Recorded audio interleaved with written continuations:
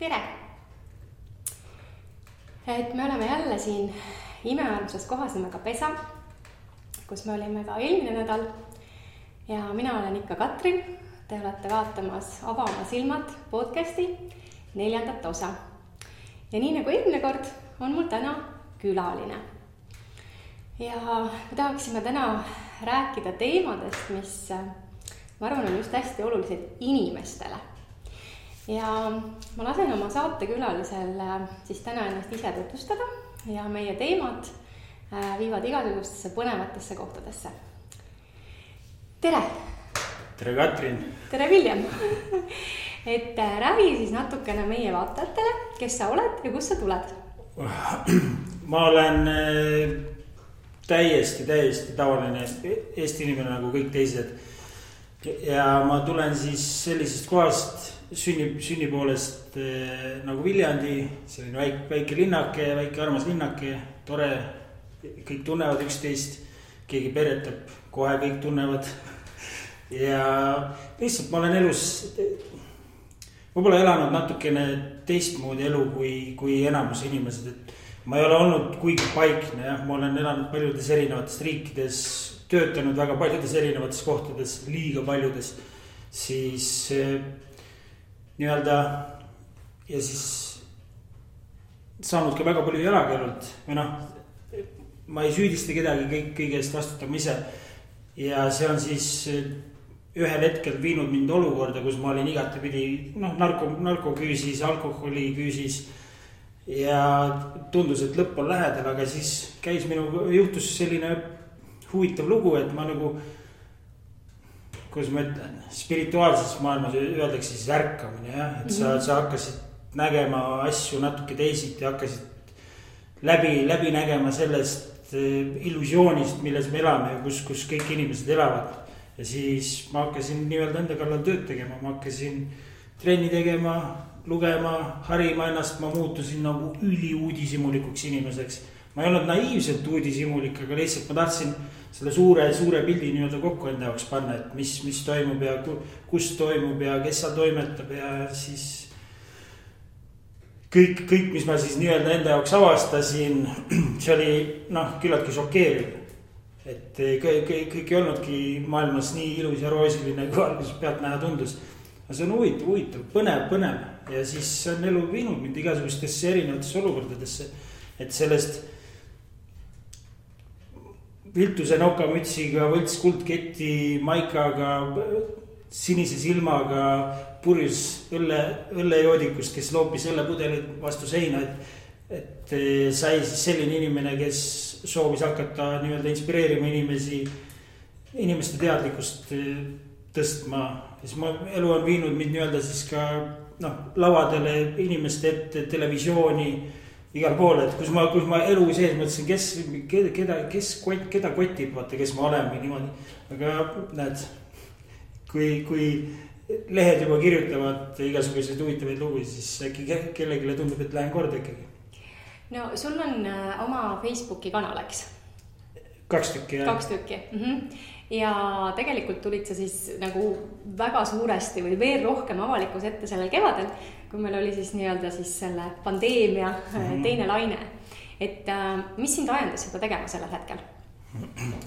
No selle Facebooki kanali, esialgse kanali nimi oli nii-öelda Koos muudame maailma paremaks, jah. Aga siis ma nii-öelda tahtsin, mul oli vaja teada, et mis see paremaks tähendab, et ma hakkan siis uurima, et mis siis maailmas üldse toimub, et kuhu suunas see tsivilisatsioon liigub ja et kuidas üldse kõik see süsteem nii-öelda toimub, kuidas see riikide vaheline poliitika käib ja kuidas need nii-öelda, kuidas seda süsteemi nii-öelda juhitakse siis, ja mul läks juba küsimus meelest ära.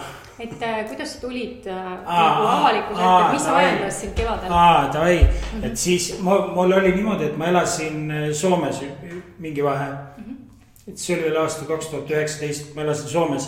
Ja enne seda ma nii-öelda teadsin, et 2008 toimus siis majanduslangus, aga see toimub nagu keskmiselt iga 10 aasta tagant. Tsüklitena. Ja, et see on nagu loomulik nähtus. Ma hakkasin uurima, et mis seda põhjustab ja kuidas, et millal see järgmine tuleb ja kuidas sellest järgmisest välja saadakse ja nii edasi. Siis ma avastasin, et see järgmine on lõppmäng. Et seekord ei tule lihtsalt väike majanduslangus, vaid seekord tuleb globaalne depressioon nii-öelda. Kuidas sa seda avastasid? Et maailma peavaluuta dollar trükitakse väärtusetuks. Okei, et nii palju lastakse välja, et ujutatakse üle kõik. Ja, aga ma teadsin, ma aimasin, et see peab tulema selline, et midagi sellist peab juhtuma ühesõnaga, et süsteem hakkab süüdistama kedagi mingit välistegurit, et investeerimismaailmas on selline termin nagu Black Swan event, et musta luige sündmus, et see on nagu sündmus, mis tabab ootamatult, et keegi ei oska aimata, kus seda tuleb ja tal on siis väga kaootilised tagajärjed.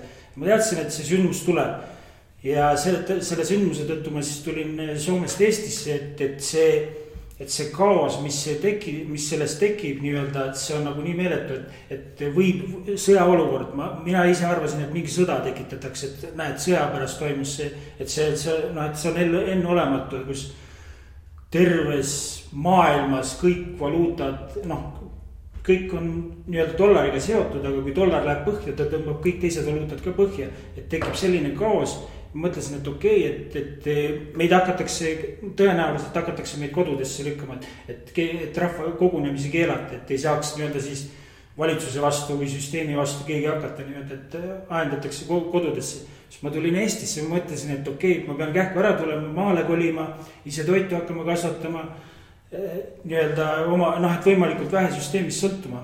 Ja siis hakkasin jälgima, et okei, et mis see sündmus on, et ootame. Siis tuli see et Ameerika hakkas Iraaniga, siis oli Twitteris 3. maailmasõda, mõtlesin okei, et see võib tulla, et vaatame, kuidas seal need sündmused siis arenevad. Järgmine asi Hiinast hakkas tulema see viirus.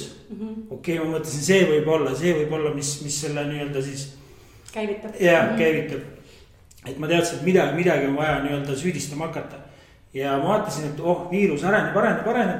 Ja ma alguses tõsimeeli uskusin, et see võibki olla nii surmav, nagu nad ütlesid, et see 4% surmav. Et ma jälgisin siis neid erapooletuid nii-öelda analüütikuid, meditsiinitöötajaid, erapooletuid. Mitte kes töötavad valitsuse jaoks või seal uudistes me näeme erapooletuid. Ja nemad samamoodi ütlesid, et kuule, et see võibki olla nagu päris hull asi, nii-öelda, kui need numbrid vastavad tõele. Ja siis läks aeg edasi, ütles, et ei ole, et nad ei saa aru, mida meedias tehakse, et see ei ole surmav, et see on nii-öelda, see ei ole, tähendab nii surmav, kui nad räägivad, et see on üles puhutud. Isegi nemad lõpetasid sellest üldse, et see on jumal mõttetu töö, mida me teeme, mis me räägime iga kord sama asi, et kui kuskil, et see ei ole nii see, mida meile näidatakse, et me ei viitsigi seda nii-öelda, podcast'e siis edasi teha, et see ei anna midagi. Ja. Mida sa näed siis, et praegu tegelikult tehakse või kuhu suunatakse ja miks? Et selle raha küll kokku kukkumise pärast, aga mis selle kõige siis nagu sügavam mõte sinu arvates?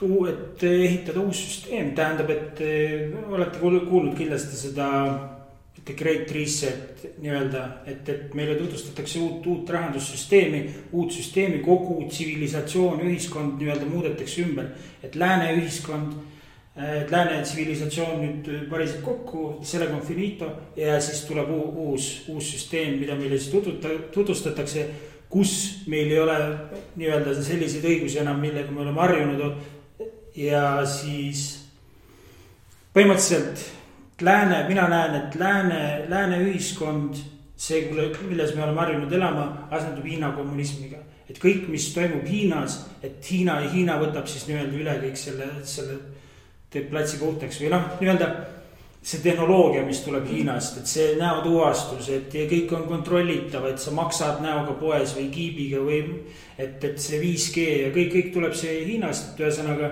ja kui see kaos on üle käinud, siis olemegi nii-öelda taolises paradiisis. Samasuguses kohas nagu Hiinast. Ja sellega koos ka siis nii-öelda sularaha kaob ära, et kui tuleb uus rahasüsteem, aga see ei ole see rahasüsteem, millega me harjunud oleme.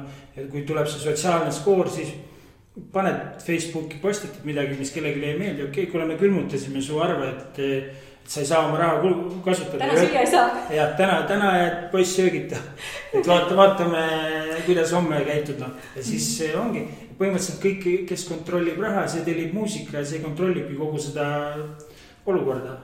Et inimesed tahavad elus püsida ja siis nad lihtsalt on nii-öelda sunnitud järgima neid seaduseid, mis neile nii-öelda öeldakse. Seadused, mis ajas muutuvad, kellegi tuju muutub, kuule, täna mul ei sobi, täna toome päris orjuse tagasi, et teeme, kuule, oota, mis asja, davai küüditame, hakkame küüditama uuesti. Ütlesid midagi, mis kellegi ei meeldi kohe, et ühesõnaga kõik õigused saab ära võtta meilt. Ma saan aru, et sina ikkagi tänaseks enam väga sellesse viirusesse ei usu. Ei, viirus on tore asi, viirus on toredad asjad üldse, aga ma ei usu, et see viirus on, tähendab, kõik, vaatame, jätame kõik nii-öelda eelarvamused kõrvale, vaatame lihtsalt neid ametlikke numbritki, et viirus on 99,7% tõenäosusega, kui sa selle saad, elad, kas on keskmine, et sa elad üle selle, et ei ole probleemi, et mis me nende vaktsiinidega teha saame, tõsta selle 99,7 asemel 99,8 peale vaktsiini, mida pole nii-öelda loomkatsed jäeti isegi vahel, mis kuuled igalt poolt, et inimesed saavad tõsiseid kahjustusi ja surevad. Et kui inimene korraks selle propagandamasina välja lülitaks ja vaataks nagu oma silmaga, et kuule, see on täiesti loogika vastane, mida tehakse nii-öelda. Et see on nagu täiesti absurd.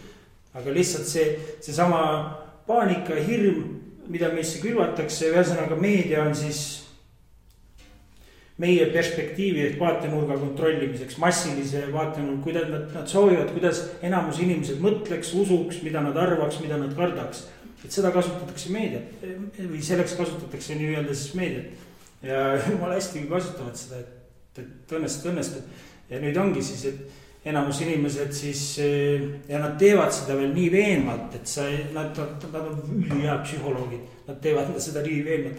Kui ma vaatan praegu lehes neid artikleid, saad sa aru, kuidas nad on juba hakanud seda, see on juba järgmine tase, sa pead ikka, et see on juba järgmine tase, et kui sa varem natuke kõhklesid, et kas ikka on päris või ei ole, või et kas ikka vaktsiin on hea või ei ole, siis nüüd sa usud raudselt, et on hea.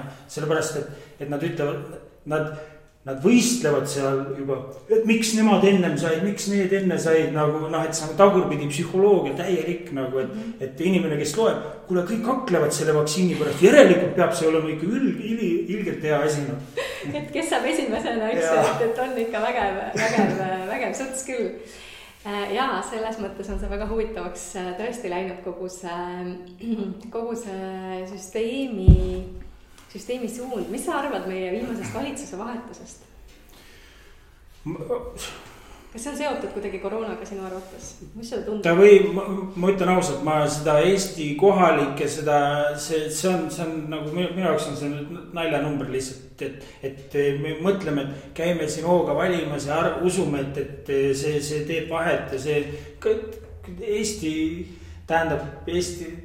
riik on ju osaühing, mis kuulub siis Ameerikalale. Ja, et järelikult, et sealt tehakse neid seaduseid, mitte siin koha peal nii-öelda, sealt näidatakse suund kätte, kuhu tüüriga on paati ja siis siin nagu tüüritakse, rahvas käib valimas, lõhestatakse üksteist, kõik tülitsevad, Edgar on parem, Kallas on parem, kõik on jumal selles suhtes oma vahel tülli keeratud nagu, Jesus Christ, et inimesed, et seal pole mingit vahet nagu, et see, mida te siin mõtlete, suunake oma energia, inimesed võiks endalt küsige endalt, kui sa oled tuline poliitika fänn ja kes toetab oma meest, oma naist, nüüd juba eelkõige naist, ma usun, siis küsi, et mis kasu keegi sellest saab, et ma sellele nii hullult kaasa elan või et ma sellest räägin, mis kasu keegi sellest saab? Kas sina saad kasu? Ma ei usu. Jah, et minul on ka tekkinud viimastel aastate asju hästi palju küsimust, et kas sul on vaja valitsust? Kas on vaja, et keegi sind valitseb? Ei ole. Tähendab, minu nägemus sellest on nii, et ma sündisin siia planeedile ja me kõik sündisime nii. ja ma tahan loota, et ma sündisin nii-öelda vabalt, siis ma olen vaba hing, võrdne kõikide teistega, kes olid sünnihetkel, sündisid siia, ma ei tea, kas 20 või 120 aastat tagasi. Kõik oleme võrdsed. Mis kuradi õigusega keegi tuleb mulle dikteerima, mida ma pean uskuma, mida mõtlema, et mida ma tohin endale söögiks kasvatada, kui palju ma tohin teda kasvatada, et iga liigutus on nii reguleeritud, et see on, ongi täpselt, et tahetakse ära keelata või on juba keelatud, vaata need samad seemned, mida sa saad, nagu tuleb vili, et sa saad järgmine aasta ka sealt seemne, et sa saad nagu. Jah, et sa saad kordu kasutada, eks. Ja, et keelame need ära, sellepärast, et muidu sa ei sõltu meist. Et sa pead iga aasta uue ostma ja lisaks tuleb hästi palju peale need geenimuundatud seemned, eks alati ei ole see puhas seeme, et tahetakse ära keelata tegelikult täiesti. Kellele see kasuks tuleb? No mina olen kogu aeg öelnud, et tervete ja õnnelike inimeste pealt pappi ju ei teeni. On ju, et see on nagu põhiline, et kui inimene on õnnelik ja terve, siis ta tegelikult ei tarbi, ta ei osta nii palju asju, ta ei pea ennast alkoholiga tuimestama, ta ei pea söögiga tuimestama, ei pea mingisugust kartulikrõpsu ostma, tal ei ole vaja arsti juures käia, sest ta on terve, et jube palju kirikusse pole vaja minna, palvetama, ta on hästi. Et see on ju tegelikult nagu kogu asja mõte, eks. No ongi jah.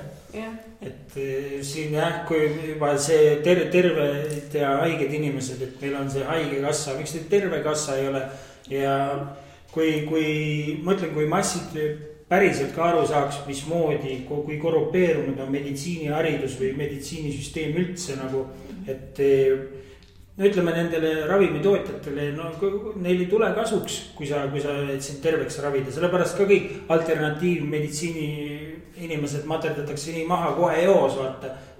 Et jumala eest, et te ei too meile tulu sisse. Või vaatame näiteks vaimset tervist inimestel. Need perearstid, sa lähed sinna, mul on midagi jama, mingi deprekas või stress. Ei ole probleemi, see on nagu seaduslikud narkodiilerid, kirjutame sulle selle kohe, võta ja oledki konksu otsas. Ja edaspidi siis käidki seal, et see antidepressant ja siis jah, see on hea, kui ta on mõne inimese aidanud nii-öelda rajale tagasi ja ta on saanud sellest lahti, ta on saanud sellest abi. See on tore, mul on hea meel nende inimeste üle, aga see ei ole mõeldud selleks, et sa saaksid abi, see on nagu sa ravid sellega nii-öelda seda sümptomit, jah. Sa võid nagu juua alkoholi või nuusutada amfetamiini ja samamoodi teeb sul töö jaoks või seda MDMA-d või ekstasit või pane. Mida iganes. Ja, aga nemad on lihtsalt saanud selle nii-öelda ametliku loa siis teha nii-öelda oma legaalne narkodiiler. Ja, ega arstisüsteem, ma kirjutasin ka oma raamatusse tegelikult seda, et inimesed ei viitsi üldse süveneda, kuidas on tekkinud allopaatiline meditsiin, kelle poolt on loodud 100 aastat tagasi. Ja just seda ka, et kuidas allopaatiline meditsiin lõi ka oma meditsiinikoolid ja tegelikult, et vaat kui kaua peab arstiks õppima ja lägast pluss internini olema, et see on ju tegelikult ajupesu. Et see on nagu puhas, lihtsalt ajude pesemine arstidel. On ju. Ja ma olen hästi palju ka rääkinud, väga palju on ka arste tegelikult, kellel koidab, eks, kes on ka, nagu sa ütlesid, võib-olla ärganud. Ja Riina Rautšik. Ja Riina on kindlasti üks nendest, mul on väga tore arst oma ühes terapeudi-grupis ja ma tegelikult olen ta käest küsinud, et kuule, et kui inimene tuleb, et ta tahab rohtu, et kas sa räägid talega nagu muudest asjadest ja ta on öelnud ka, et see probleem tekib seal, et kui ta hakkab muudest asjadest rääkima, siis inimene pahane läheb kaevab ta peale kuskil, sest tahab tegelikult seda rohtu saadast ilmi viitsi ise. Ta ei viitsi muutust tekitada, eks ju.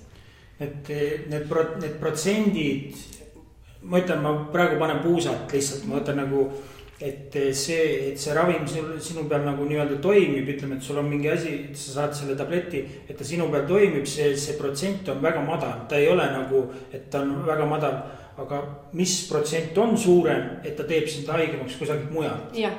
Et sa ühest sööd tableti ühe haiguse vastu, teisest otsast juba nii-öelda ravimitööstus juba teeb uusi sulle.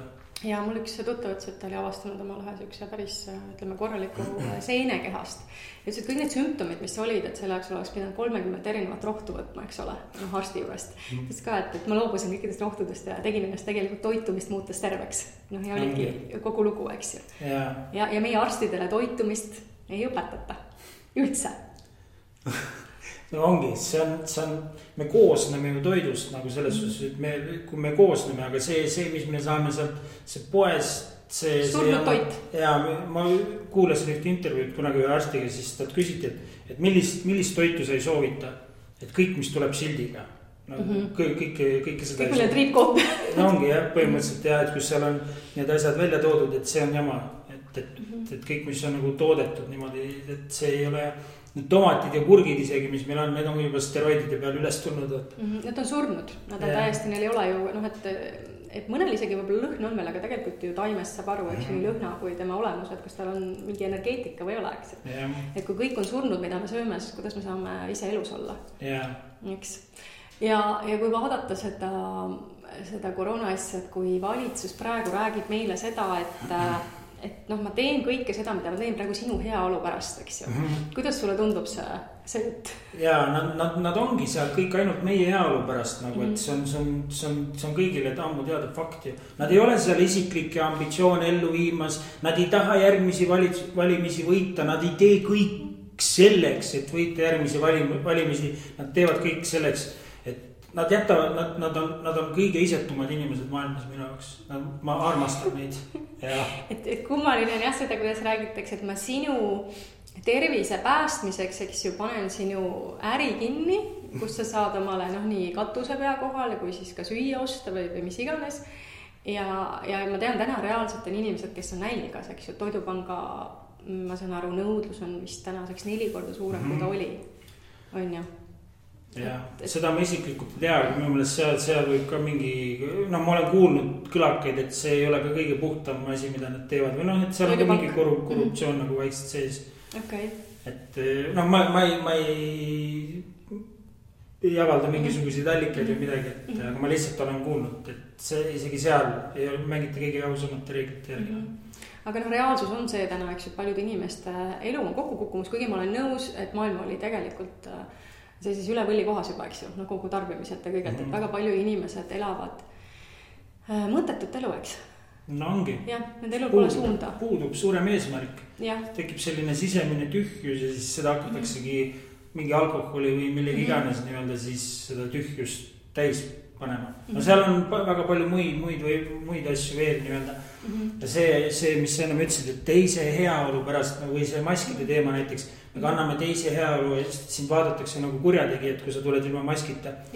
Kui me vaatame, kuidas seda mängu sealt ühitakse kõige ülevamalt poolt, kala hakkab alati peast mädanema ja sinna üles tippu pääsevad nii-öelda siis väga nartsissistlikud, sotsiopaatlikud inimesed.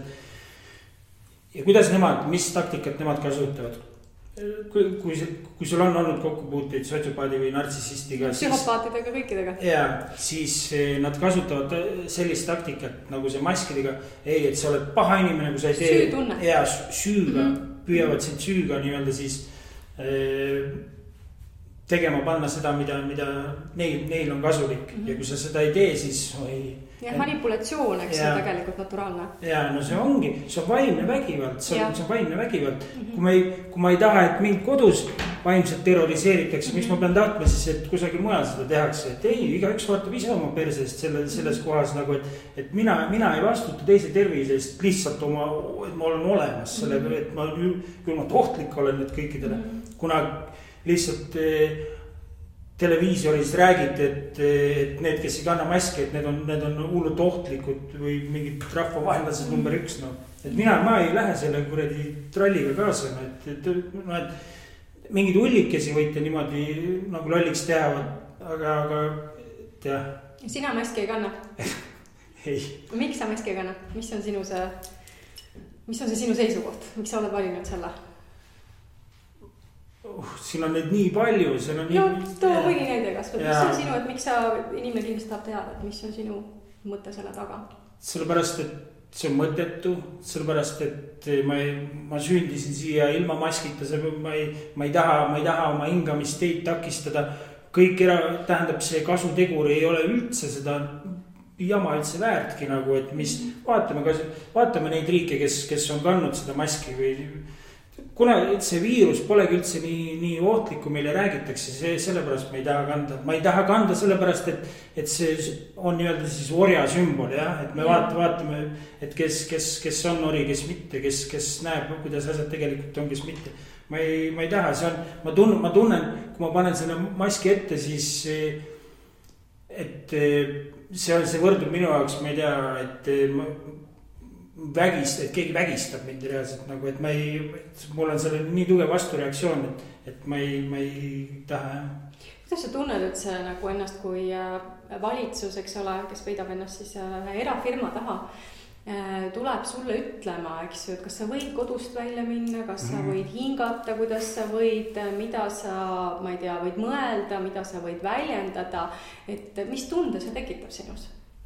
Ja see tekitab tunde nagu totalitaarses süsteemis olema, et see tekitab tunde, et ma ei ole vaba nagu, et mul nagu see on reaalsed inimõigused, millega me kõik sündisime.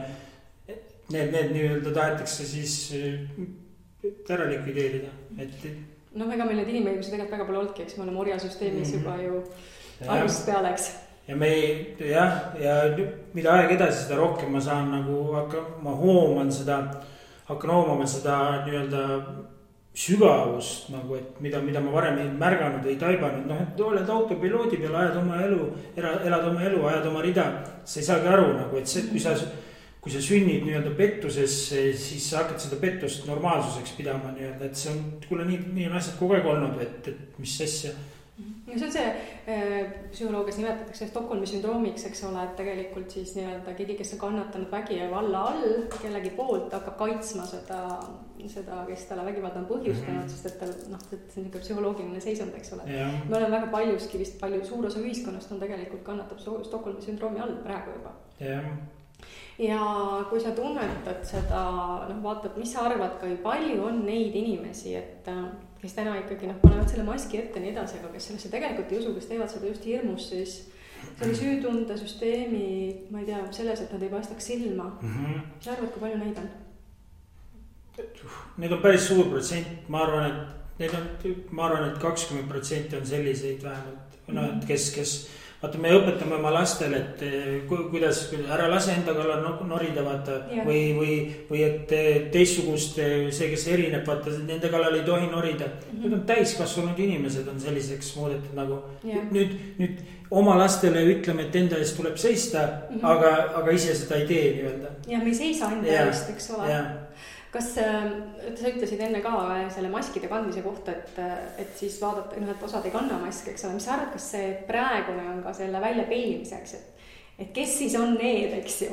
Ma arvan, et toimub kaardistamine, et vaatame, näed siin, tegelikult seda kaardistamist juba ma usun, et saab isegi tehisintellekti panna tegema nagu, et näed, et tema on tema usub neid asju, et see on läbi Facebooki et kõik, mis sa sinna sotsiaalmeediasse trükid ja kõik, või mis sa oma telefoni juures räägid, et need on nagu salvestatud, et siis lihtsalt kaardistatakse, on teada, millised inimesed, kui palju neid on, kes usuvad mida ja mis neist oodata võib nii-öelda. Mis sa arvad, et nüüd ilma inimesi hirmutamata, et mis on siis nende inimeste tulevik, et kas rongiga Siberisse, kes maski ei kanna või? No ma loodan, et mitte, see tähendab neid, kes nagu sa aru saavad ja neid, kes nii-öelda neid maske kannavad, ütleme, neid hakatakse üles ässitama siis nende vastu, kes et näed, et võite teha taga ükskõik mida, ta on ohtlik reaalselt nagu ja siis inimestel tekivad sellised uskumused ja siis nad võivad, ma ei tea, milleks võimelised olla. Ma läksin kunagi ühte tanklasse, ma läksin ilma maskita, siis see müüja oli seal maskiga ja siis ta läks nagu sina, ma ütlen Eestis jah, tere, sa oled see maskivastane. Ma ütlesin, kuidas palun, maskivastane, ma tunnen su ära. Ma ütlesin, et ei ole ma kunagi maskivastane olnud, ma olen kohustusliku maskivastane. No siis seal natuke midagi pommises, siis hakkas see hääled, et kas sa ei karda siis teisi nakata. Ma ütlesin, miks ma peaks kartma, et ma varem ma olen täiesti terve inimene, ma ei karda selliseid asju nii-öelda. Et aga siis ta muutus nukruks, minu pean kandma, vaata. Just. Ja, et no ma saan aru, ma ütlen, mul on väga kahju, et ta ütles, et ta võib töökohast ilma jääda, kui ta keeldub. Ja, et ma ütlesin, ma saan aru, et mul on väga kahju, et sa oled sellisesse lolli olukorda pandud nii-öelda. Vaimne terror. Jah, ma olen ise hästi palju selle peale mõeldud, ma arvan, et mõni inimene reageerib ka võib-olla meie suguste peale just sellepärast, et tema peab selles situatsioonis, et tal ei ole valikut, et ta vaatab sind selle sama kadedusega. Ja ta ise, tal endal puudus võib-olla see võimalus või julgus nii-öelda siis ei öelda ja siis ta, see on meie enda varjukülg, mida me näeme teisest nii-öelda ja siis ta näebki, kuna ta ise ei julgenud nii-öelda enda ees seista, siis ta hakkab ründama automaatselt, nagu see meie nii-öelda psühholoogiliselt toimib niimoodi. Eks tas tekibki endast, ma arvan, et nad ei tegi seda sihilikult või pahatahtlikult, aga teil tekib endasse paha tunne, eks ole, ja võib-olla see on selle frustratsiooni väljendus, aga tulles selle maski juures tagasi selle, et me teeme teie heaks seda, eks ju. Selle tagurpidise loogika juurde, et ma olen ise ka alles üks päev panin poest tähele, kuidas minu ees seisab noormees, mitte väga vana, eks ole, ma arvan 30-ndates. Ja kuna mina ilma maskita, lapsed ka loomulikult, lapsed kappasid seal ringi, eks ju, siis ma nägin, kuidas ta ühel hetkel lausa hüppas eemale, kuna meil oli maskita ja tema oli maskiga. Aga kui ma vaatan ta toidukorvi, siis seal on õlu, valged suhkrut paksult täis, töödeldud toit, eks ole. Ja siis ma mõtlengi, et kui tagurpidi ongi see loogika, et ma panen selle maski ette, mis tegelikult hävitab veel rohkem mu tervist ja siis kui ma vaatan sellest, mis sa oma kehasse paned, siis see on katastroof. Ja, muidugi. Ja teine asi, kõige rohkem haigusi tuleb meil, on põhjustavad emotsioonid ja et kõige laastavam ongi siis viha ja hirm nii-öelda. Süütunnega. Ja, et need on hästi madala sageduslikud nii-öelda. Ja mida meile siis iga päev nii-öelda televiisorist või lehest näidatakse neid uute numbrite näol ikka külvamis. Hirm iseenesest on neutraalne, et ta on nagu signaal lihtsalt, ta on meile märku, et midagi on toimumas nagu nii-öelda. Aga see, kui massiliselt seda tehakse, see nõrgestab inimeste immuunsust, see on, ma näen, et see on kuritegelik nii-öelda, aga lihtsalt ma tunnen nii-öelda üsna jõuetuna, et ma tahaks nii-öelda et selle nii-öelda siis peatada selle rongi, et maailm jääme korraks seisma, vaatame neid asju objektiivselt, et jätame need emotsionaalselt laetud asjad nii-öelda välja ja vaatame neid asja nagu maletajad reaalselt, vaatame fakti, vaatame need asjad fakti, nii kuulame mõlemad osapooled ära, vaatame kus see tõde nii-öelda paistab, et ärme lihtsalt lahmime, ärme mingi kardame või vihkame üksteist, et sellega ma ei näe tulevikku. Aga kui seda koroonapulli vaadata kevadest saate, et siin on see, nii-öelda see negatiivne pool tuleb välja, aga siin on ometiga nagu hea pool ja sa kindlasti näed ka seda, on nii? Mis ta maailmas, et ta tegelikult toob sellise puhastusprotsessi esile, eks ju? Ja see puhastus ongi, ma ütlen, see tunne mul on juba nagu et midagi peab juhtuma, et see on praegu, kui me vaatame, hea on muudetud valeks, ignorantsus on muudetud nii-öelda tarkuseks, kurjus on muudetud headuseks, ma ütlen, see BLM-i need protestijad, vaata see rühmitus, mis nad seal Ameerikas on, nad kandideerivad Nobeli rahupreemiaga. Ja, ma vaatasin. Et anname siis juba Hitlerile ja Stalinile ka tagantjärgi rahupreemiad, et nemad olid ka sellised, kes hästi palju rahu tõid maailmasse. No kui sa oled lugenud seda George Orwelli 1984, siis seal on ka need laused, et tõde on vale ja ongi, kõik on nagu vastupidi. Ma nägin mingit pilti, kus üks saatis, et need nukud, mingid väiksed barbinukud kinni seotud, nagu kinni seotud mingid vibraatorid mänguasjadeks tehtud, mõtlen, kuule, mida teete, vaata, et kuhu me liigume. Ja, et selline jama, niimoodi me edasi ei saa, nagu, et see, kui vabameelseks me ikka siit edasi minna saame, nagu, kui me vaatame, kuidas nagu tsivilisatsioonid siis nii-öelda üldse nagu lagunevad. Jah, kui eelnevalt on lagunenud ajaloos. Ja siis kui seal on, ütleme, 50 punkti oli välja toodud, ma vaatasin ühte dokumentaali 50 punkti, siis praegu on neist umbes 40 käimas. Juba. Ja, et see krempel läheb põhja, ja üks asi on siis see, et meeste testosterooni tase nii-öelda siis kehas Ja langeb kogu aeg. Langeb ja mehed muutuvad nagu naiselikumaks ja see on siis praegu ka üks asi, mis suuresti toimub. Meeste hävitamisest ma olen ise rääkinud ka, just oma raamatus tegelikult kirjutasin seda, kuidas mehi hävitatakse ja mulle meeldis väga, kuidas mingisuguses Facebooki grupis üks mees jagas ka seda, et mida teeb tegelikult ka maski kandmine meestega, eks ju. Et ta tegelikult hävitab samamoodi, et kogu see, mis tekib see hüpoksia, eks ju, hapnikupuudusest ja kõik, kuidas see hävitab tegelikult ka seda suguvõimet, testosterooni tootmist ja kõike ja suurem osa asju on ju täis pumbatud kunstlikku östrogeeni, mida mehed tohutult tarbivad, mis on naissuguhormoon, on ju. Ja kui me hakkame lähme ajaloos tagasi, eks ju, siis kõik on ju nii pikalt ette planeeritud, et mehi on ju juba hävitatud alates siis tugevasti esimesest maailmasõjast ja siis teisest. Kui palju mehi sai surma siis, on ju? No ongi. Ja, naisi lapsi ei saanud siis nii palju surma.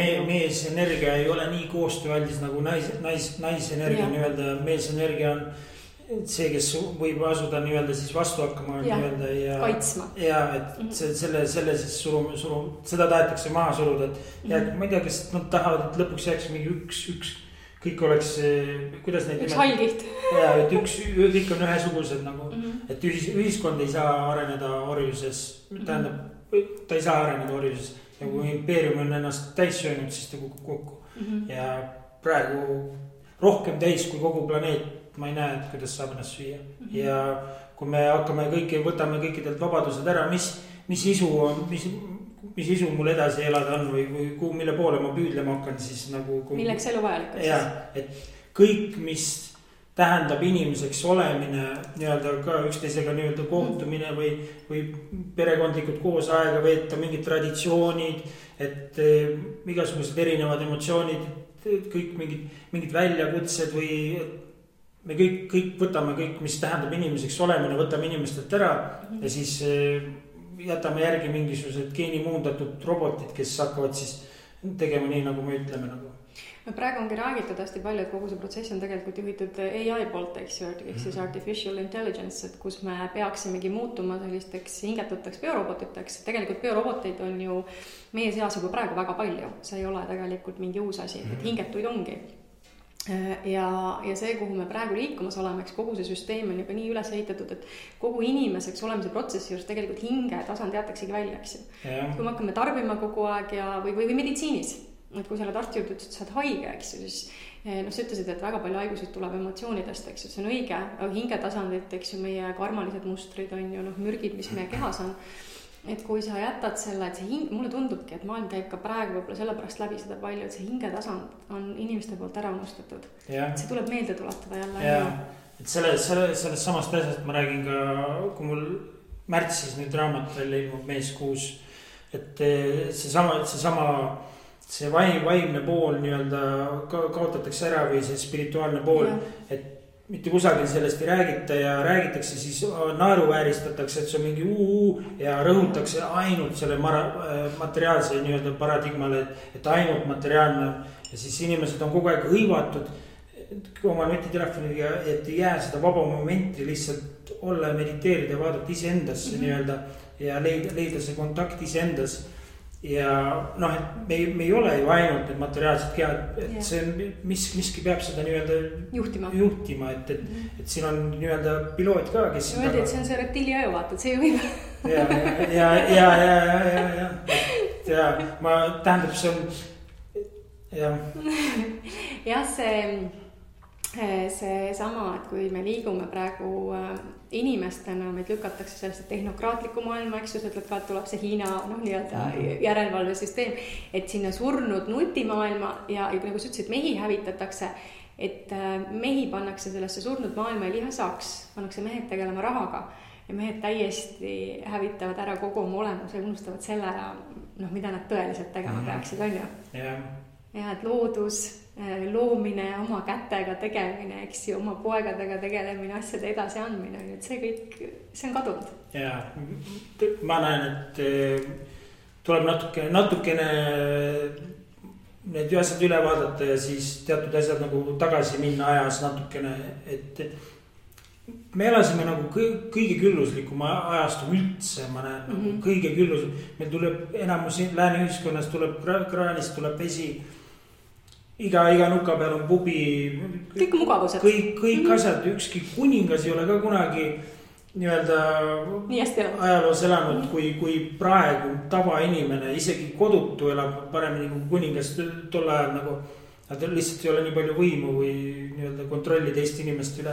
Et me oleme liiga ära hellitatud, ma näen, et liiga ära hellitatud. Liiga mugavadeks. Ja, et me tahame, me arvame, et kõik meile peab ette taha kõik ära tegema. Meil on juba lihtsalt, et me oleme olemas, meile tuleb kõik asjad ette taha ära teha nagu, et see ei ole jätkusuutlik. Millest su ilmuv raamat räägib? Seal ma räägin väga erinevatest asjadest, ma räägin nagu oma teekonnast, oma õppetundidest, mis ma saanud olen, siis julgusest väga paljud erinevad nurkade alt siis nii-öelda küll julgus olla aus, julgus seista enda eest, julgus seista teiste eest, julgus vastutada, nii edasi, see on küllaltki pikk peatükk. Siis ma räägin sellest, mis hetkel maailmas toimub läbi, kuidas ma olen jõudnud nende mõistmisteni, et mis ja kuhu ma näen, et kuhu see olukord suundub ja mis siis nii-öelda toimuma võib hakata ja mis valikud meil on nagu isiklikul tasandil ja kollektiivsel tasandil, mis meid aidata saaks nii-öelda, mis üldse erinevatest nii-öelda taipamistest, suhetest, kuidas ma ise, mis vigu ma ise olen suhetes teinud või ma räägin naistest, siis räägin meestest. Väga lahe, märtsis ilmub. Märtsis, jah. See saab põnevusega seda oodata. See tuleb siis Jesper Karvega koostöös, jah? Ja. Okei, väga lahe. Aga me tahtsimegi täna rääkida ühest projektist.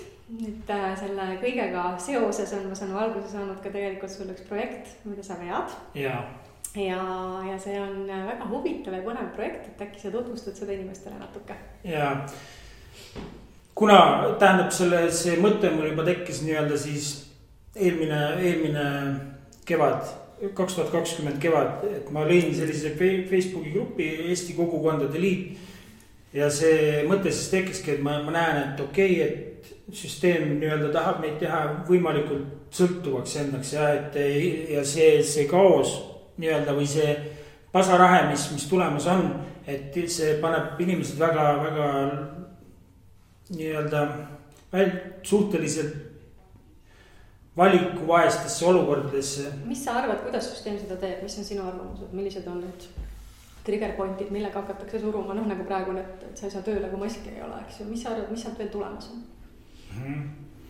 No kindlasti see vaktsineerimine, et mul väga paljud juba tähendab meditsiinitöötajad, hooldajad, kirjutajad või kelle poeg on sõjaväes, et kuule, mis ma teen?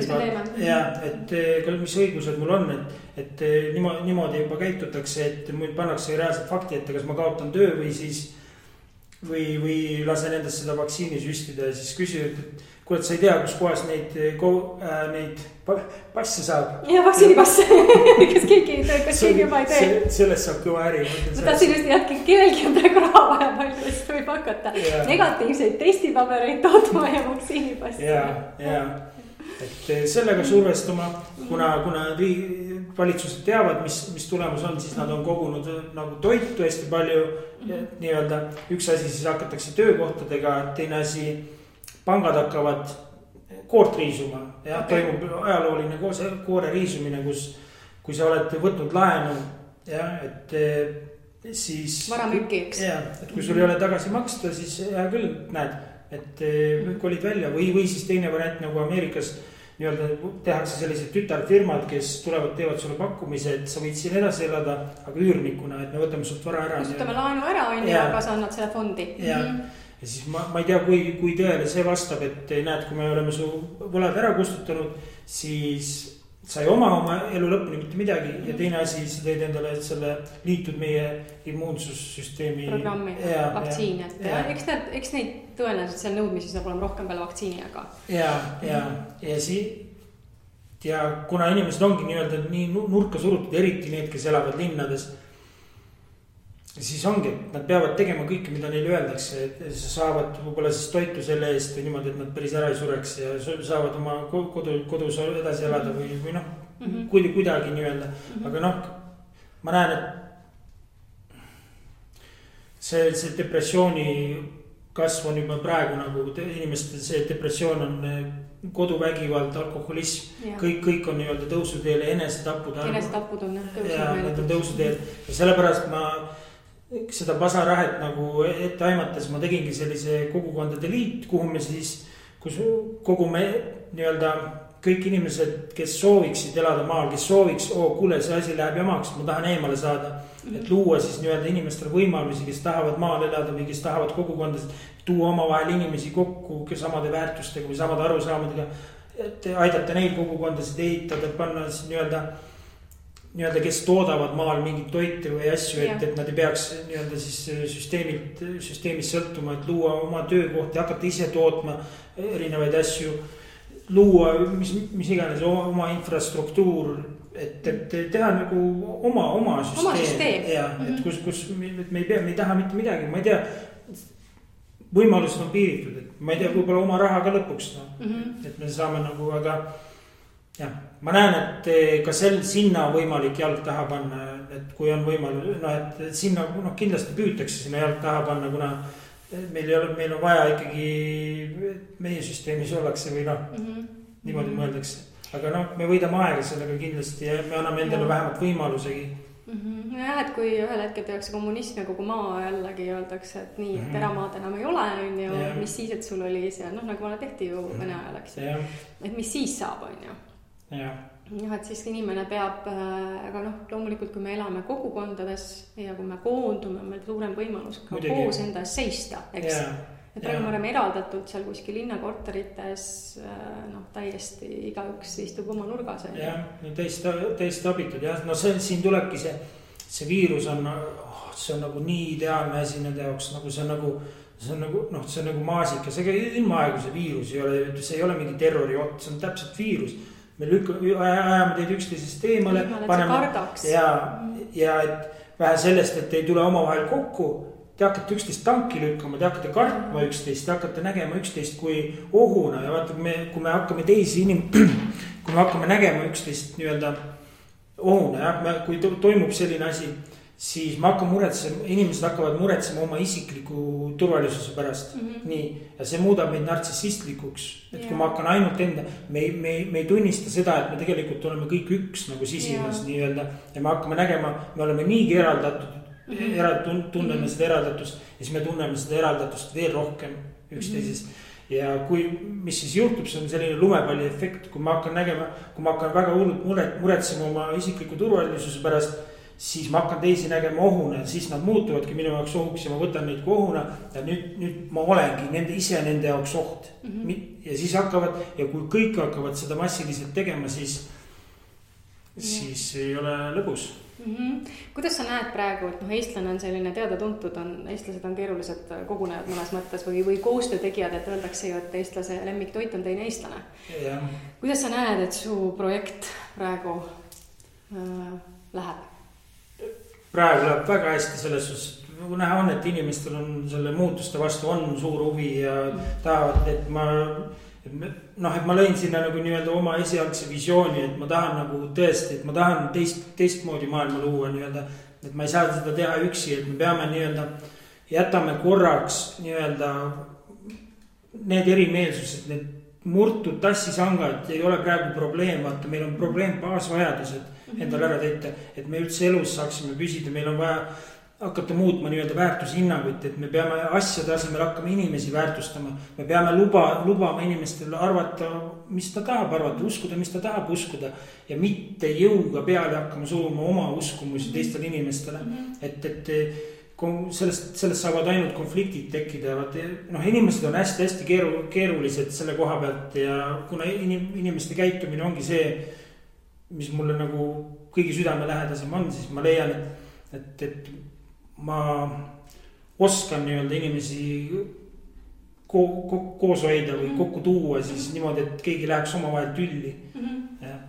Olla selleks vahendajaks ja vahel nii-öelda. Ja, et kõik toimuks nii-öelda siis, et me peame siis nii-öelda oma emotsioonidest rohkem siia arukuse poole peale tulema, et me peame nagu mõtlema hakkama nagu ratsionaalsemalt ja nagu loogikat hakkama kasutama, et mitte emotsioonide põhjal, siis sa usud seda või sa usud seda vaata, nii pea kui sina usud midagi muud minust, siis mina alateadlikult tõlgendan sellega, see on nagu konflikt ja oht, sa oled oht mulle, kuna sa arvad midagi muud, ma ei saa sind usaldada tänu sellele, et sa usud midagi muud. Aga sellest nagu barjäärist üle saada, et näed, me olemegi kõik unikaalsed ja praegu on muudetudki siis inimesed kõik selliseks nii-öelda nii lõhestatuks, et kõik näitavad üksteise peale näpuga. No meil näitavad, need poliitikud näitavad ette, kuidas seda teha. Ja samamoodi järgi inimesed. Ja siis ma ütlen, et see kala hakkab alati sealt ülevamalt poolt mädanema. Et vaatame, millist ettevõtet, millist organisatsiooni või millise leiutise taga, mis inimene on. Võtame näiteks sotsiaalmeedia. Kes näiteks Facebooki või ükskõik mis sotsiaalmeedia platvormi taga on mingi nohik, kellel puudus sotsiaalelu, kes oli arvuti taga kuskil pimedas ruumis, ajas seal oma rida nii-öelda, ei suhelnud teiste inimestega, sotsiaalne intelligentsus puudus, või platvormi. Milliseks muutuvad need, kes kasutavad seda platvormi? Üksteisest eraldatud, emotsionaalne intelligentsus nii-öelda väheneb, kõik on üksikud oma ette kuskil muul pimedas teki all nurgas, et me peame vaatama, kes mida eest veab nii-öelda selliseks ja muutuvad.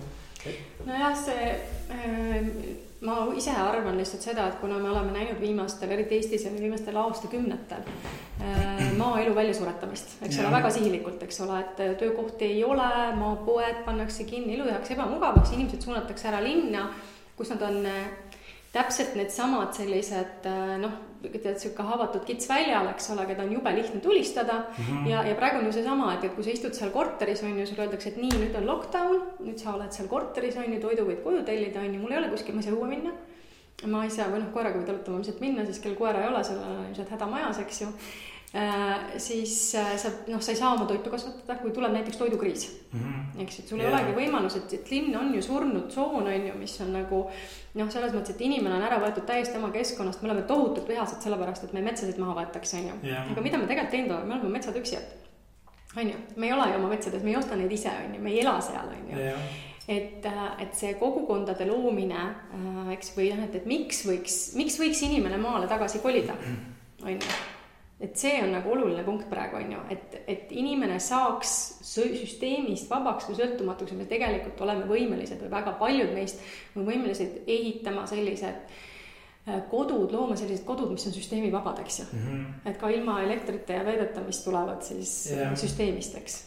Muidugi, praegu on, ma ütlen, kõik, mida me saavutanud oleme inimkonnana, kõik ei ole halb, nagu me saame kasutada nii-öelda palju säästvamat energiat, me saame nagu, nii-öelda meil on väga palju kasulikke asju ka, mida me saame neid kaasa võtta, et kõik ei ole nagu läbi lõhki halb, nagu, et siin on väga-väga palju positiivset ka, aga lihtsalt see, kuidas seda süsteemi nagu nii-öelda juhitakse, võib-olla ei ole soosiv nii-öelda iga inimese jaoks, nii-öelda indiviidi jaoks, inimese jaoks. Jah, inimese jaoks. Et ja kui me saame nii-öelda siis natukenegi sõltub, kui me saavutame kontakti uuesti toiduga ja meil on toidust ära eraldatud, me ise ei kasvata oma toitu enam nii, toidust oleme eraldatud, me oleme ära eraldatud loodusest ja kuskil betoonkartidest, me oleme ära eraldatud loodusest, me oleme ära eraldatud üksteisest, mis on väga-väga kriitilise tähtsusega, nagu et me oleks vahepeal üksteise nii-öelda energia väljas ära eraldatud üksteisest ja lõpuks ära eraldatud endast. Ja, ongi, see ongi, et ma ise mõtlesin, et meie oleme tegelikult ilmselt enam-vähem see, ütleme, viimane põlvkond, kes tegelikult mäletab veel nagu esiteks ilma nutiriistadeta elamist, eks ju, aga ka seda on ju, kuidas ma ei tea, vanameelus porgandeid maha panna, neid üles võtta, on ju, kartuleid, on ju kõik, et meie lapsed, õnneks minu lapsed on mu ema kõrvalt saanud seda kogu õppida, kuna emal suur aed.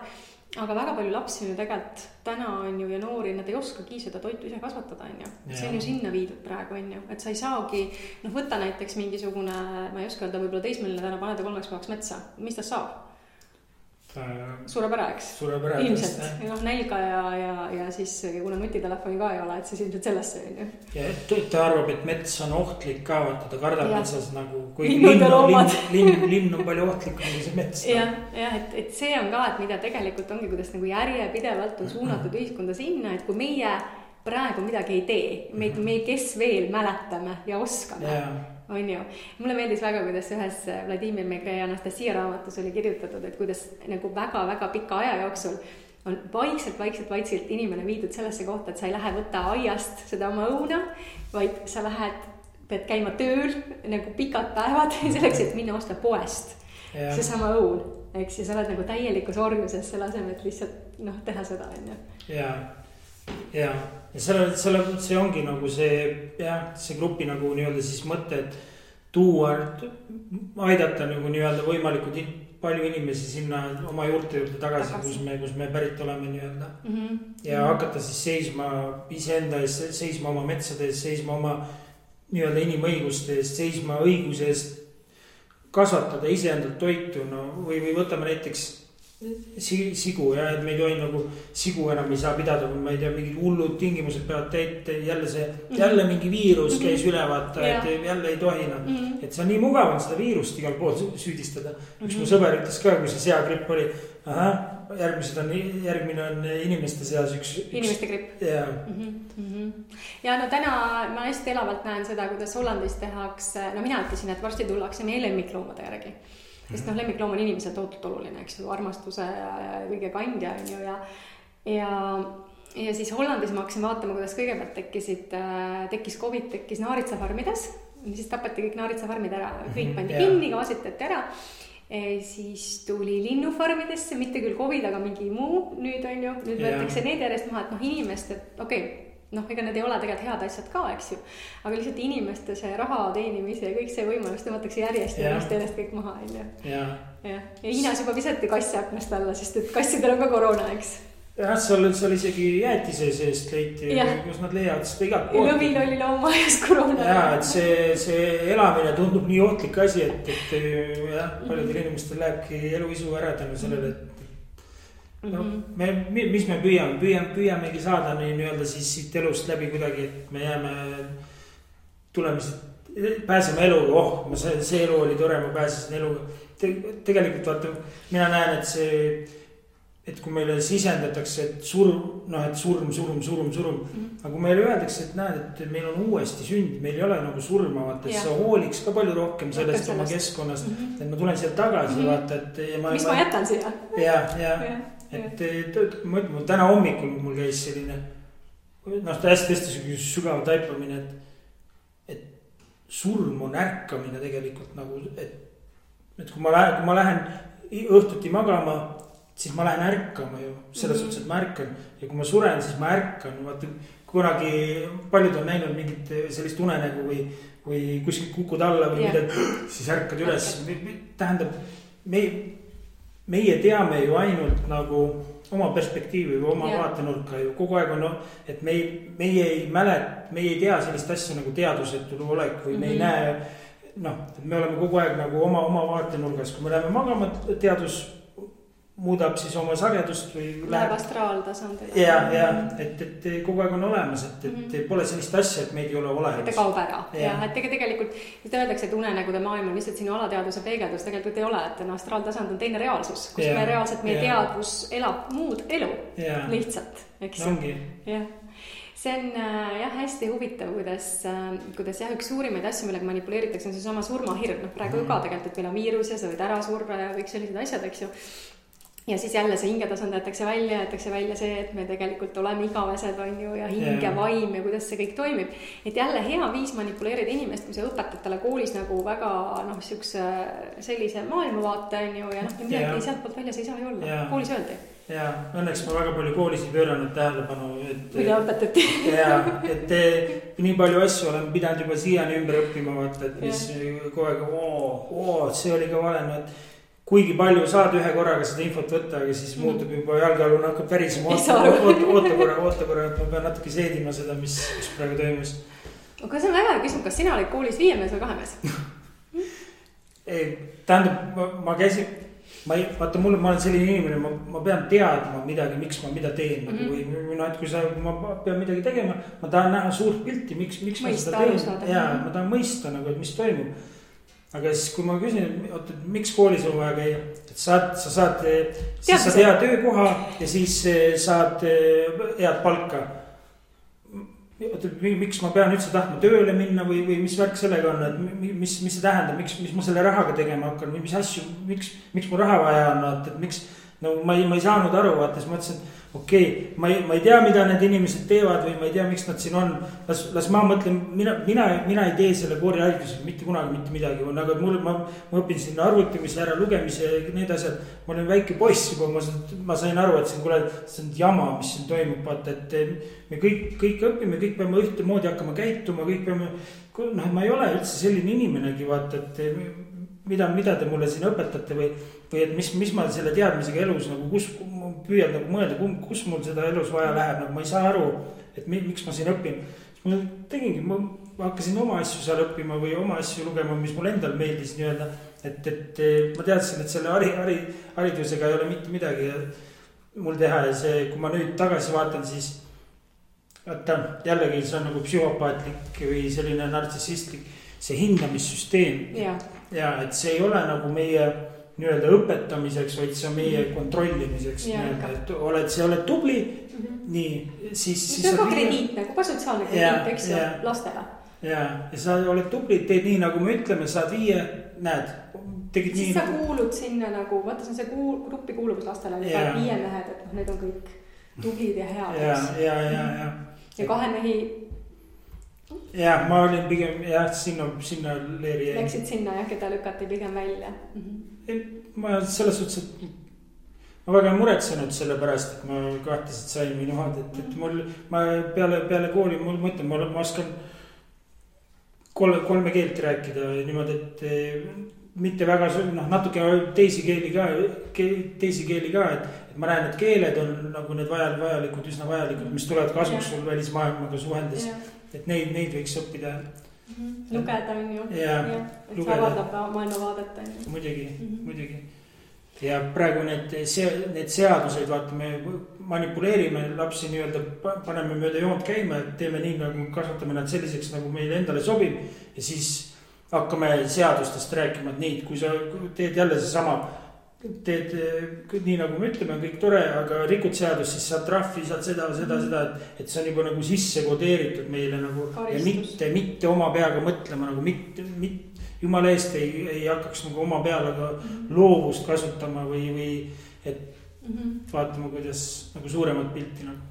No jah, koolisüsteemi mõte ongi ikkagi kasvatada inimest seda samasse orjandussüsteemi, ega seal ei olegi mõtet, et ma just vaatangi, et nendel inimestel, kes praegu tegelikult teistmoodi võtlevad, nagu mina ja sina, on väga palju sarnasusi, et mulle ka koolis ma ignoreerisin seda kõike ja ma räägin ka väga paljusid, ma olen rääkinud 6-7 keelt, et tänaseks ma olen küll pooled ära unustanud, aga ja lugenud, ma neelasin lapsena raamatuid meeletutes kogustes, eks ole, et maailmavaade tekib ka sellest ja just ringireisimine ja elamine mujal, eks ju, sest siis saad kogeda erinevad kultuure, on ju. Muidugi, see avardab meeletut silmaringi nagu, et inimesed ei saa aru, kui sa käid kusagil absoluutselt teises keskkonnas nagu ära, sa näed teisi inimesi, su aju nagu muudab füüsiliselt kujud, sul tekivad palju teistsugused ühendused ja see on tõsi jah, et see kogemused on ikkagi need ja õppida just midagi looma on ju, et oma kätega tegelikult, kui sa istud kuivalt selle arvuti taga, eks ole, ja mida iganes sa siis sinna lood on, et see on tegelikult inimese jaoks ei anna mitte midagi, et peorobot võib seal istuda on ju. Aga meiesugused inimesed ei saagi seal kunagi olla, eks ju. No jah, see ei lähe kokku selle loomusega nagu, et ja tänu sellele, et me ei ole nagu nii kiivalt seda neid viisi seal taga ajanud võib-olla, et see on nagu andnudki siis natuke rohkem seda avatud mõttemaailma nii-öelda võimaluse kaaluda ka seda juttu, mida kõik teised usuvad nagu, et miks me usume, et me võtame automaatselt teiste inimeste arvamusi ja ma ütlen, ma nii palju nende inimestega rääkinud, kes, kuule, mis haridus sul on, vaata, kui juba see küsimus, kui sa küsid mult seda, sa näitad oma väärtushinnangut, sa näitad mulle nii palju infot selle kohta, kui juba enda kohta, ainult seda ühte küsimust küsides. Ma tean su hingeelu põhimõtteliselt, ma tean su ebakindlusi, ma tean, mida sa kardad. Mille taha sellest peidad. Ja, et sa annad sellise info mulle kohe, kui sa seda küsid. Ja siis ma selgitan talle, et näed, mul on põhiharidus.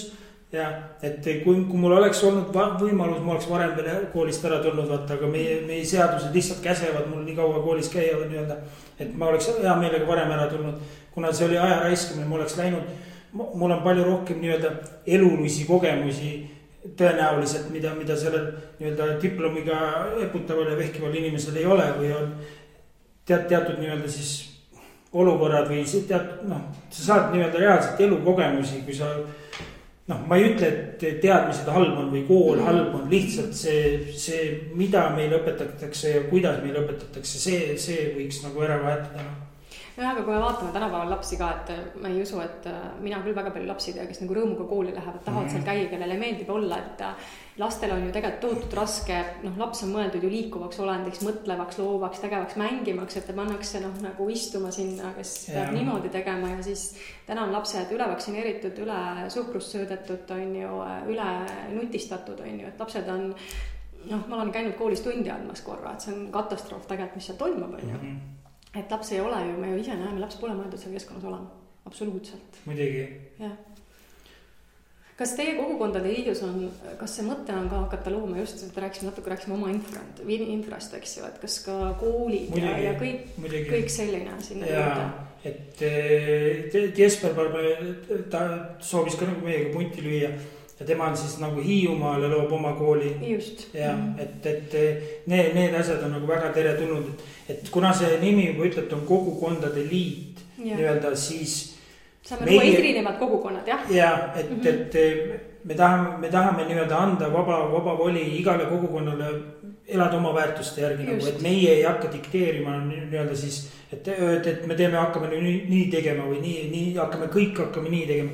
Mingid teatud asjad võiks olla nagu, et me elementaarselt, et me ei kahjusta teist inimest või me ei riku rahu või me ei kahjusta teise vara või me ei varasta või mingid sellised. Väärtused, alusväärtused. Või me ei suru teisele oma väärtushinnaguid peale nii-öelda, et me lubame uskuda teisel, mida ta tahab nagu. Et need asjad on nagu vundament, et me omavahel siis nii-öelda hästi läbi saaksime. Ja iga klaim või hõim või kogukond või küla võib siis kasvatada nii-öelda niimoodi lapsi endal või õpetada niimoodi lapsi, kuidas ta ise soovib, et me ei olegi loodud kõik ühesugused olema. Ja, muidugi. Mis on sinu mõtted nagu selle kogukondade, kui inimesed hakkavad looma oma kogukondi, igaüks loob siis oma grupiga ilmselt, kellega tal ongi sarnased vaated, eks ju. Milline võiks seal olla, kas seal on üldse valitsejad vaja, kas on mingi valitsemissüsteem, juhtimis, kuidas see peaks välja nägema? No hierarhia on nii-öelda looduses igal pool olemas, nagu et see, me ei saa ilma hierarhiata, ma ei näe, et midagi saaks üldse toimida, igas peres on isegi perepea ja kes on nagu hierarhia juba sellepärast, et on grupp inimesi, kes julgevad võtta rohkem vastutust nii-öelda ja nad on enesekindlamad, et julgevad vastutada rohkem. Teine inimene hea meelega ei taha vastutada, et tee minu eest need otsused ära, ma hea meelega ma ei taha. Ja see on protsentuaalselt kusagil 80% on järgnejad ja 20% on siis juhid nii-öelda. Nii, et kui me vaatame neid protsentuaalselt, siis ongi, et võiks olla jah, igas kogukonnas oma nii-öelda siis kogukonna vanemad, eks ju, midagi sellist, keda valitakse, aga see peaks olema ikkagi valitud, eks ju, kogukonna poolt valitakse grupp vanemaid ja kogukondades ikkagi võiks olla see kogukonna vanemad, need ikkagi ei sekku inimese nagu ellu selles mõttes, eks ju, et igaüks elab ikkagi oma elu ja lihtsalt on üldväärtused, mida siis jälgitakse. Ja et kui ma ütlen, kuidas me saaksime nii-öelda siis kogu Eesti tasandil, et kui näiteks iga pere valib oma enda seast kedagi, kes teda esindab seda peret ja siis iga nii-öelda küla peale tulevad peredest kokku need oma esindajad, need hakkavad nii siis omavahel nii-öelda läbi käima ja et need õpivad üksteist tundma ja niimoodi ja siis tulevad näiteks ühest vallast tulevad kõikide küla esindajad, need valivad omavahel välja, kes hakkavad omavahel nii, ja siis vallast ja siis tulevad maakonna kõikidest valdadest üks esindaja tuleb kokku, nad saavad kokku ja see on siis selle liidu nagu tipuks sa mõtled, jah? Jah, et lõpuks siis, et see on alles idee järgus, et ma kujutan, et siin on ka palju nüanssi, mis tuleb nagu üle vaadata, et kuidas need inimesed, et kui me kõik maakondade esindajad lõpuks tulevad kokku, siis on rahvas valib endale nii-öelda juhi, siis on ta hakanud peredest ja siis me ei saa nii-öelda nagu praegu, mis valimissüsteem on, iga 4 aasta tagant vahetatakse välja, meil visatakse inimesed ette, keda keegi üldse ei teagi, vaata, mis inimesed on. Ja, et nüüd hakkake valima, vaata, Lisaks võltsitakse tulemusi, manipuleeritakse, eks ju, tehakse. Ja, et see nii ma näen, et ei saa. Ja siis nagu, see on, ma näen üks võimalusi, kuidas nagu, kui me tahame nagu hästi suureks minna, siis see on üks võimalus, kuidas siis hakkab pere tasandil juba pihta, et me ei saa pärast hakata näpuga näitama kellegi peale, et keegi midagi valesti tegi, kuna siis me peame ise enda peale näitama. Selliste ühte valitsejat ei saa olla, et igal mingisugune kogukonna liiduga, kas vanemate mingisugune koda või midagi sellist pigem, eks ole. Ja loomulikult omad reeglid tuleb seda. Jah, et ega kõige parem viis nii-öelda süsteemist õhk välja lasta, on süsteemist ise välja astuda ja üldse mitte keskenduda selle, mida nad teevad. Mängivad oma mängu seal Toompeal, on ju. Et lõppkokkuvõttes pole meie asi. Las tsirkus käib. See, vaata, kuidas Hiina on suutnud ennast nii võimsaks ajada. Seal on palju faktoreid, aga seal on see, et nad saavad mängida pikka mängu. Nad ei vaheta oma valitsust või neid inimesi iga 4 aasta tagant välja. Nad saavad mängida pikka mängu. Sama valitseja. Üks partei ja nad mängivad pikka mängu, nad saavad ükskõik, tänu sellele nad saavad kõik teised üle mängida nii-öelda, kuna nad ei ohusta mitte keegi. Aga Eestis siin, nagu me varem ka rääkisime, et kõik muretsevad enda selle nii-öelda valimistulemuse pärast ja siis annavad mingi õhumulje, ajavad välja, vaata mingi katteta lubadusi ja siis et me peame ära panema, peame sellele ära panema, sellele erakonnale ära panema. See on nali. Ja inimesed ei õppi aastatega, et ükskõik, kes tuleb nagu võimule, laias laastus, eks ole, et tegelikult valimislubadus ei viida täide, eks ole, sigadusi teevad peaaegu kõik, eks ole, võib-olla välja jätud mõned, on ju, et see, mis nagu toimub, ega see tegelikult ei muutu, et vahet ei ole, kes selle mängu parajasti selle mängu eesotsas on. Muidugi. Ja see, ma ütlen, ülihea on nagu aru saada sellest, mis on tulemas. Vaata, mida poliitikud ütlevad, mis kindlasti ei tule. Sa ei eksi mitte kunagi, sa saad täpselt teada. Nad on, see mäng käibki niimoodi. Sinu teod ja sõnad lähevad lahku nii-öelda. Ja see mäng käibki niimoodi. Ja neid faktikontrolle, nii pea kui faktikontrolle on kusagil üle käinud. Seal on tõde. Selle järgi nad näitavad kätte, mis hakkab toimuma, aga see on vastupidi lihtsalt pööratud. Või nad näitavad tõde, kus nemad on nagu üle käinud. Nad ei hakkaks vaeva nägema üldse, kui seal poleks nagu midagi, mis ohustab nende agendat. Mis sa arvad, mis on võimalikud süsteemi relvad siis selliste asjade vastu, mis praegu on loomisel? Selge see, et üks on meedia, mille hambusse oled sina ka osavalt juba jäänud, ma saan aru, oma kriminaalse minevikuga. Ja, et nagu me enne rääkisime, et alguses must tehti nagu pikk saade nii-öelda, kus näed, et tubli Eesti mees, et muutis oma elu ja pööras teise lehekülge ja hakkas inimesi aitama, et näed, kui hea meil on, et selline inimene on. Nii pea, kui ma maski tahtnud ette panna, kuradi eks-narkomaan, juuguliige ja tõmbame oksa raisa. Ja siis, me enne rääkisime poliitikast, mul tuli praegu meelde, mis mul tõi igasugused tapmise ähvardusi ja asju hakkas tulema või inimesed hakkas reaalselt nagu ähvardama ja täiega maha tegema. Ma kunagi käisin tuttavaga selle veesuuskadega sõitmas ja peale seda tüüp küsib, et kurat, piska allkiri ole hea, vaata, mis asi see on, vaata. Et pane lihtsalt, meil on erakonda liikmeid juurde või. Ma ei taha, mul mitte huvita mingi poliitik, ma ei taha, vaata, et ära hakka mulle suruma. Sest kuna ta on nii hea müügimees, vaata seal tegi oma kutsika silmi ja seal ta et ma ütlesin, et kui mul ei tule mitte ühtegi jama sellest, mul keegi ei helista mulle, keegi ei hakka mulle mingit meile saatma, mind ei hakata kutsuma kusagil, et 0, ma viskan selle allkirja. Ja kõik. See oli väga ammu juba. Ja siis panin selle allkirja, ma isegi ei mäletanud peale seda, see oli minu jaoks nii tühine asi, vahet ole, see ei puuduta mind kuidagi, vaata. Ja siis, kui see maski teema hakkas, Reformierakond viskas oma, mis asja, mis kuradi, mida, siis mul tuli meelde, fuck jaa, ma olin kunagi viskasin selle allkirja. Et õigusa. Kohe kasut, siis hakkas tulema kuradi orav, ma ei tea, mis, jaa. Et vaata, kuidas meedia võtab, eks ole, ja nii kui sa peavoolu narratiiviga kaasa ei lähe, eks ju, siis võetakse nagu ükskõik mis ja tehakse sellest nagu, ongi sääsest element, et vahet pole mis. See cancel inglise keeles cancel culture ja et paneme ära kohe nagu, et see, kes midagi, millegiga silma jääb, kohe hakkame ära paneme ära nagu, et see inimestes on seda kibestumust ja viha nii palju ja siis nad nagu tahavad kellegi peal selle välja elada nagu, kes natukenegi hakkab millegiga silma jääma või natukenegi erilisem on või kohe nüpeldame ja jällegi oma lastele ütleme, et ei tohi kiusata teisi, vaata. Ikka. Tegelikult vaata, ma olen seda nii palju arutanud, eks, et mina olen aastate jooksul saanud nii kõvasti seda vatti, et ta alati, eriti toimis ta kevadel koroona ajal, et toob ka selle teistpidise reklaami, et inimesed, kes tegelikult sinuga ühtemoodi mõtlevad, leiavad su ülesse. Et selles mõttes, et nad küll tahavad sulle ära panna, aga kui sa oled juba selline, kes, sul on ilmselt ka suht savi, mis teised arvavad, on ju? Sind väga ei huvita kindlasti, et mida kirjutatakse, kes mida arvab, eks ju. See on teistpidi reklaam, eks? See on väga positiivne, kõik on energia, nagu see on nagu väga-väga positiivne.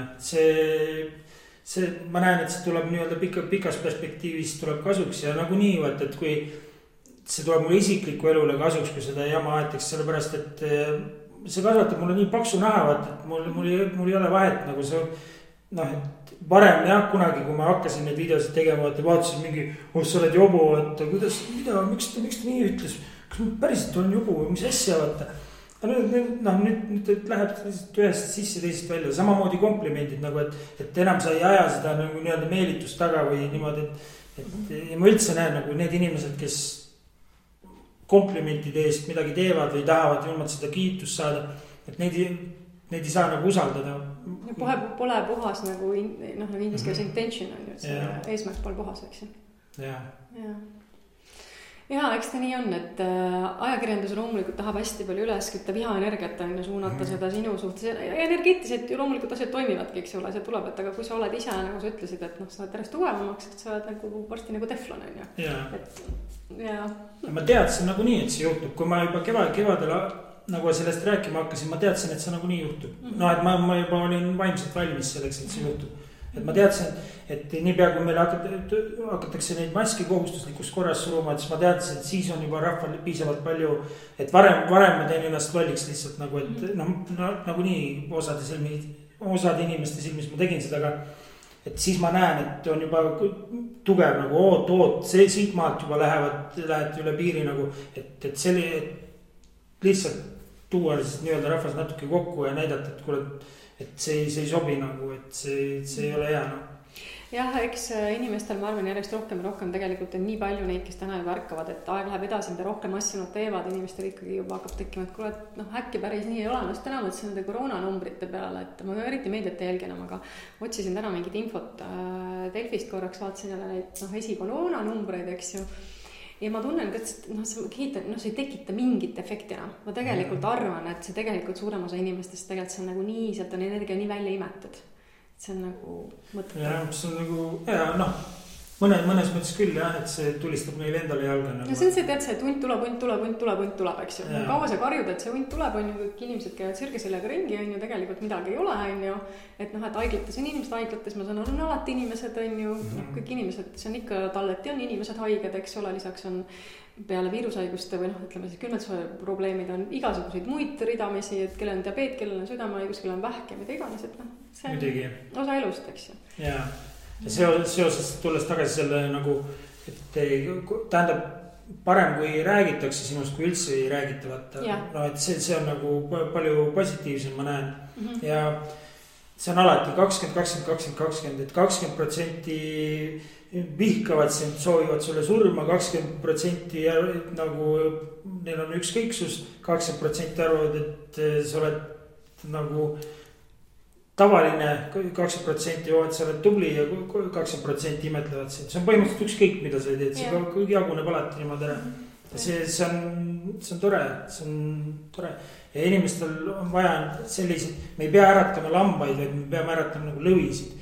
Sellepärast, et kui me vaatame näiteks bussipeatuses, et 20 inimest seisab bussipeatuses, üks kuskil saab seal eemal tappa, ütleme naisele antakse tappa. Kõik, kurat, ei julge minna vahele. Ja nüüd, kui üks läheb, siis saab. Ja meil ongi neid ühte, siis on vaja rohkem nagu need, kes julgevad nagu teed näidata, et näed, lähme. Et inimesed järgnevad sellele. On, et eks neid on selle koroonaga järjest rohkem ka välja tulnud, rohkem inimesed on julgenud arvamust avaldada, kindlasti on paljud, kes on läinud peitu, kuna nad tõesti kardavad. Aga jah, siit on nagu ainult edasi ja ma loodan, et see koroona neile, kellel on vaja, on just andnud selle võimaluse minnagi tagasi selle inimeseks olemuse juurde. Ja see, mida sina ka praegu teed, et ma näen, et see on tegelikult väga suuresti, väga oluline, et viia tagasi inimesed oma juurte juurde, tagasi loodusesse ja tagasi inimeseks olemisse. Muidugi.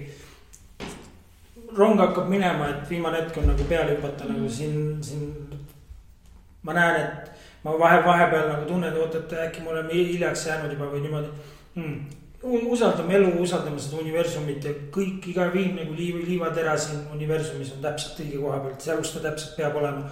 Mitte miski pole valesti. Meie ego arvab, et on valesti või ego arvab, et ei peaks nii olema või püüab nagu kontrollida kõike või midagi. Ei, kõik kulgeb täpselt nii, nagu peab olema ja kõik, kui ma vaatan oma elu, siis need inglikesed on hoidnud mind ja täpselt õige ajastusel kõik laabub. Nagu kõik laabub. Nende inimeste jaoks, kelle jaoks peab, kõik laabub. Jah, täpselt nii ongi. Et selle noodiga on väga hea õpetada, et usaldame elu, usaldame oma sisetunnet ja võtame vaatame seda koroonat just sellisena, et tegelikult on siit väga palju saada, et sa võid minna kas hirmu, sa võid minna, tõmbuda kokku, sa võid oma elu võib-olla hoopis viia valesse suunda või siis sa võid oma elule leida tegelikult täiesti uue suuna. Nii et kui teil on ka huvi ja soovi minna tagasi võib-olla maale elama, hakata looma uut elu, siis on olemas Facebooki grupp Eesti Kogukondade Liit. Et sellega saab liituda, ma saan aru. Muidugi. Ja praegu on siis ka seal palju muid asju, mis on loomisel, et eks saate sealt grupist ise infot lugeda.